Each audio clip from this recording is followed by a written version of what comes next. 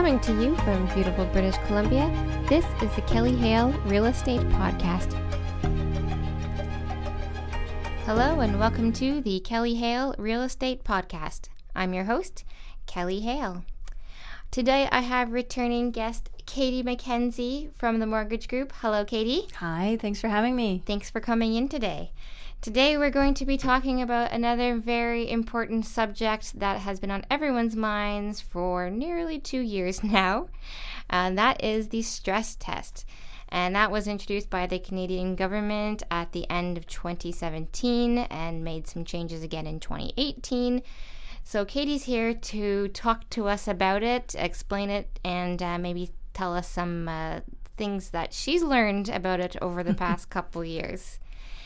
So Katy, what is the stress test? Good question, because not everybody knows, and there is this misconception that everybody should know. So what it is the government's efforts to slow our real estate prices. It was introduced actually first, not as people commonly know it today, but the first stage of this was introduced in October of 2016. Okay. For any clients who had down payments less than 20%. And most people were okay with it when it was introduced then, and it didn't hit the media with as big a splash because the idea around having a smaller down payment, people thought it was okay to have to qualify at a little bit of a more stringent rule. Sure. But now, as it was introduced for those with more than 20% down, and there was a sort of an introduction of this late in 2017, and it began January of 2018. Okay. So this then now applied to anyone with more than 20% down. So, of course, hit the media big, outrage. So what is it? Back to your question. Basically, in simple, short sentence, it is a way for the government to apply a higher interest rate to which the math is calculated on our end to qualify you for a mortgage. Right. So if yesterday, with non-stress test rules, you could qualify for $1 million, today, with stress test rules, you qualify for about 20% less, so $800,000. Right. So it reduces the overall amount of which you can borrow. Yes. You have a question? Yes. So the purpose of that, why do they only want you to be able to afford 20% less?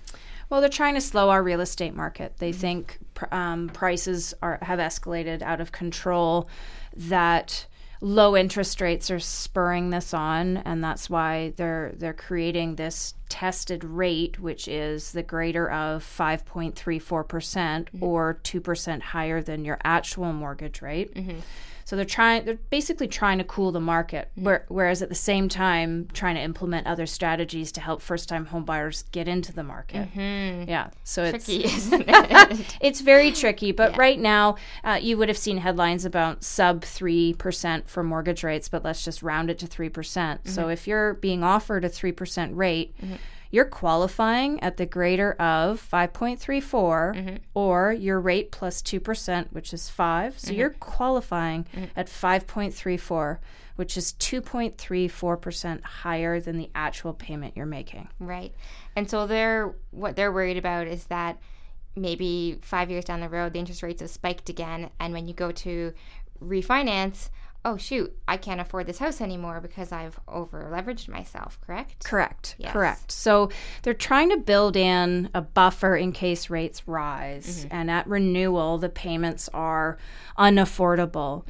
But as evidenced in our Mortgage Professionals Canada Association's annual mortgage report, there's an 82-page document from an economist, and he speaks to the fact that this higher rate is too far in excess of what we should be using because we're not taking into account that the number one reason people default on their mortgage is job loss. No one's going to walk away from their home if they don't have to. Yes. That clients on average prepay or pay with the regular payments 15 to 18% of their balance during the term, and 15% of clients also prepay in excess of their mandated payments. Okay. So if we're paying down our mortgage, why isn't that factored into the equation? Why are we only factoring in, what if rates rise? How do we protect clients against that?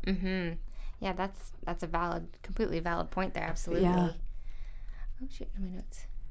So how has it affected buyers? We know that, of course, 20%. You have 20% less affordability. How else have you seen it affect buyers? Obviously the reduced affordability, and what that does is anyone looking at, say, $1 million marker is now looking at an $800 marker, and that topples all the way down.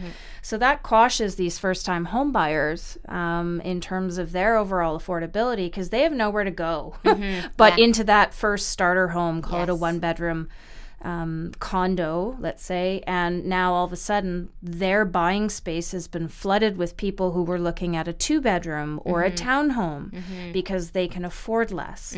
And a lot of first-time home buyers have been seriously discouraged, and some have backed away because they just say, we're working as hard as we can, scrimping and saving every penny, and now that level or that barrier to entry has just been raised. Yeah. Yes, we've definitely seen that too. A lot of buyers are just holding off, waiting to see what the market does, which is something I talk about in another one of my episodes. You can't really time the real estate market, so if you can do it now, do it. And maybe sometimes you'll just have to. You'll not be able to get everything that you want, and which is okay. But getting in is the important part. Absolutely. So, is there a workaround to this stress test? That's what everyone says. How do I get around this? My first answer is, you can increase your income. Get a job that pays you more. Yep. We deal with a lot of self-employed individuals. So what income are you drawing out on your personal income tax returns? If your accountant's doing a good job, you're not drawing a lot, so you're not paying a lot of income taxes, but that can hurt you on your application side. Yes. So potentially drawing out more income, increasing your savings or down payment. We're seeing a lot more gifted funds. We're also seeing a lot more family members co-sign. So parents co-signing only for the purpose of getting their child, son, daughter approved. No intent of it actually having any ownership other than the fact that they have to be on title to co-sign, but just to get them qualified. Right. So we're seeing a lot more of that. And we do have a very slim number of lenders who are using a different qualification because they don't fall under these rules. Okay. So I have one lender that will actually right now use the contract rate if it's a pre-sale contract entered into before October of 2016. So before the first round of rule changes occurred, if you entered into a contract then, they can use the contract rate.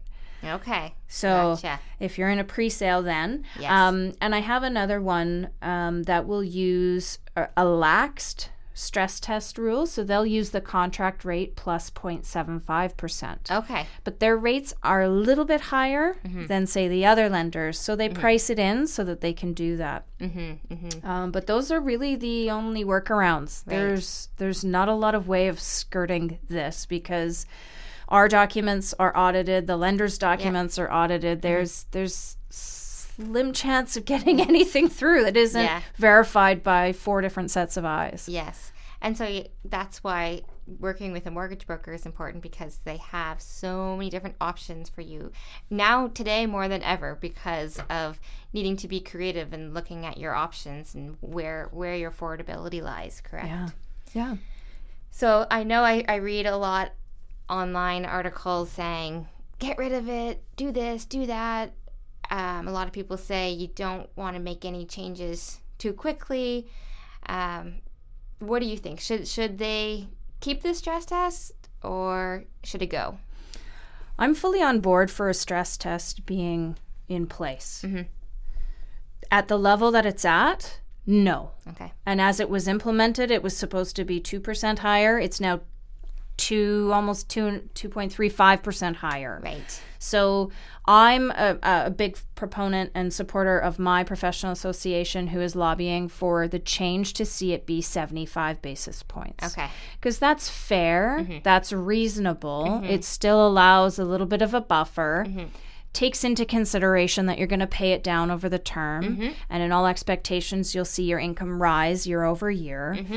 So, yeah, I think it should stay, but not at the level that it's at. Yes, that sounds realistic, right? 20% drop is huge, so does it really need to be that drastic? Yes. Personally, we don't think so.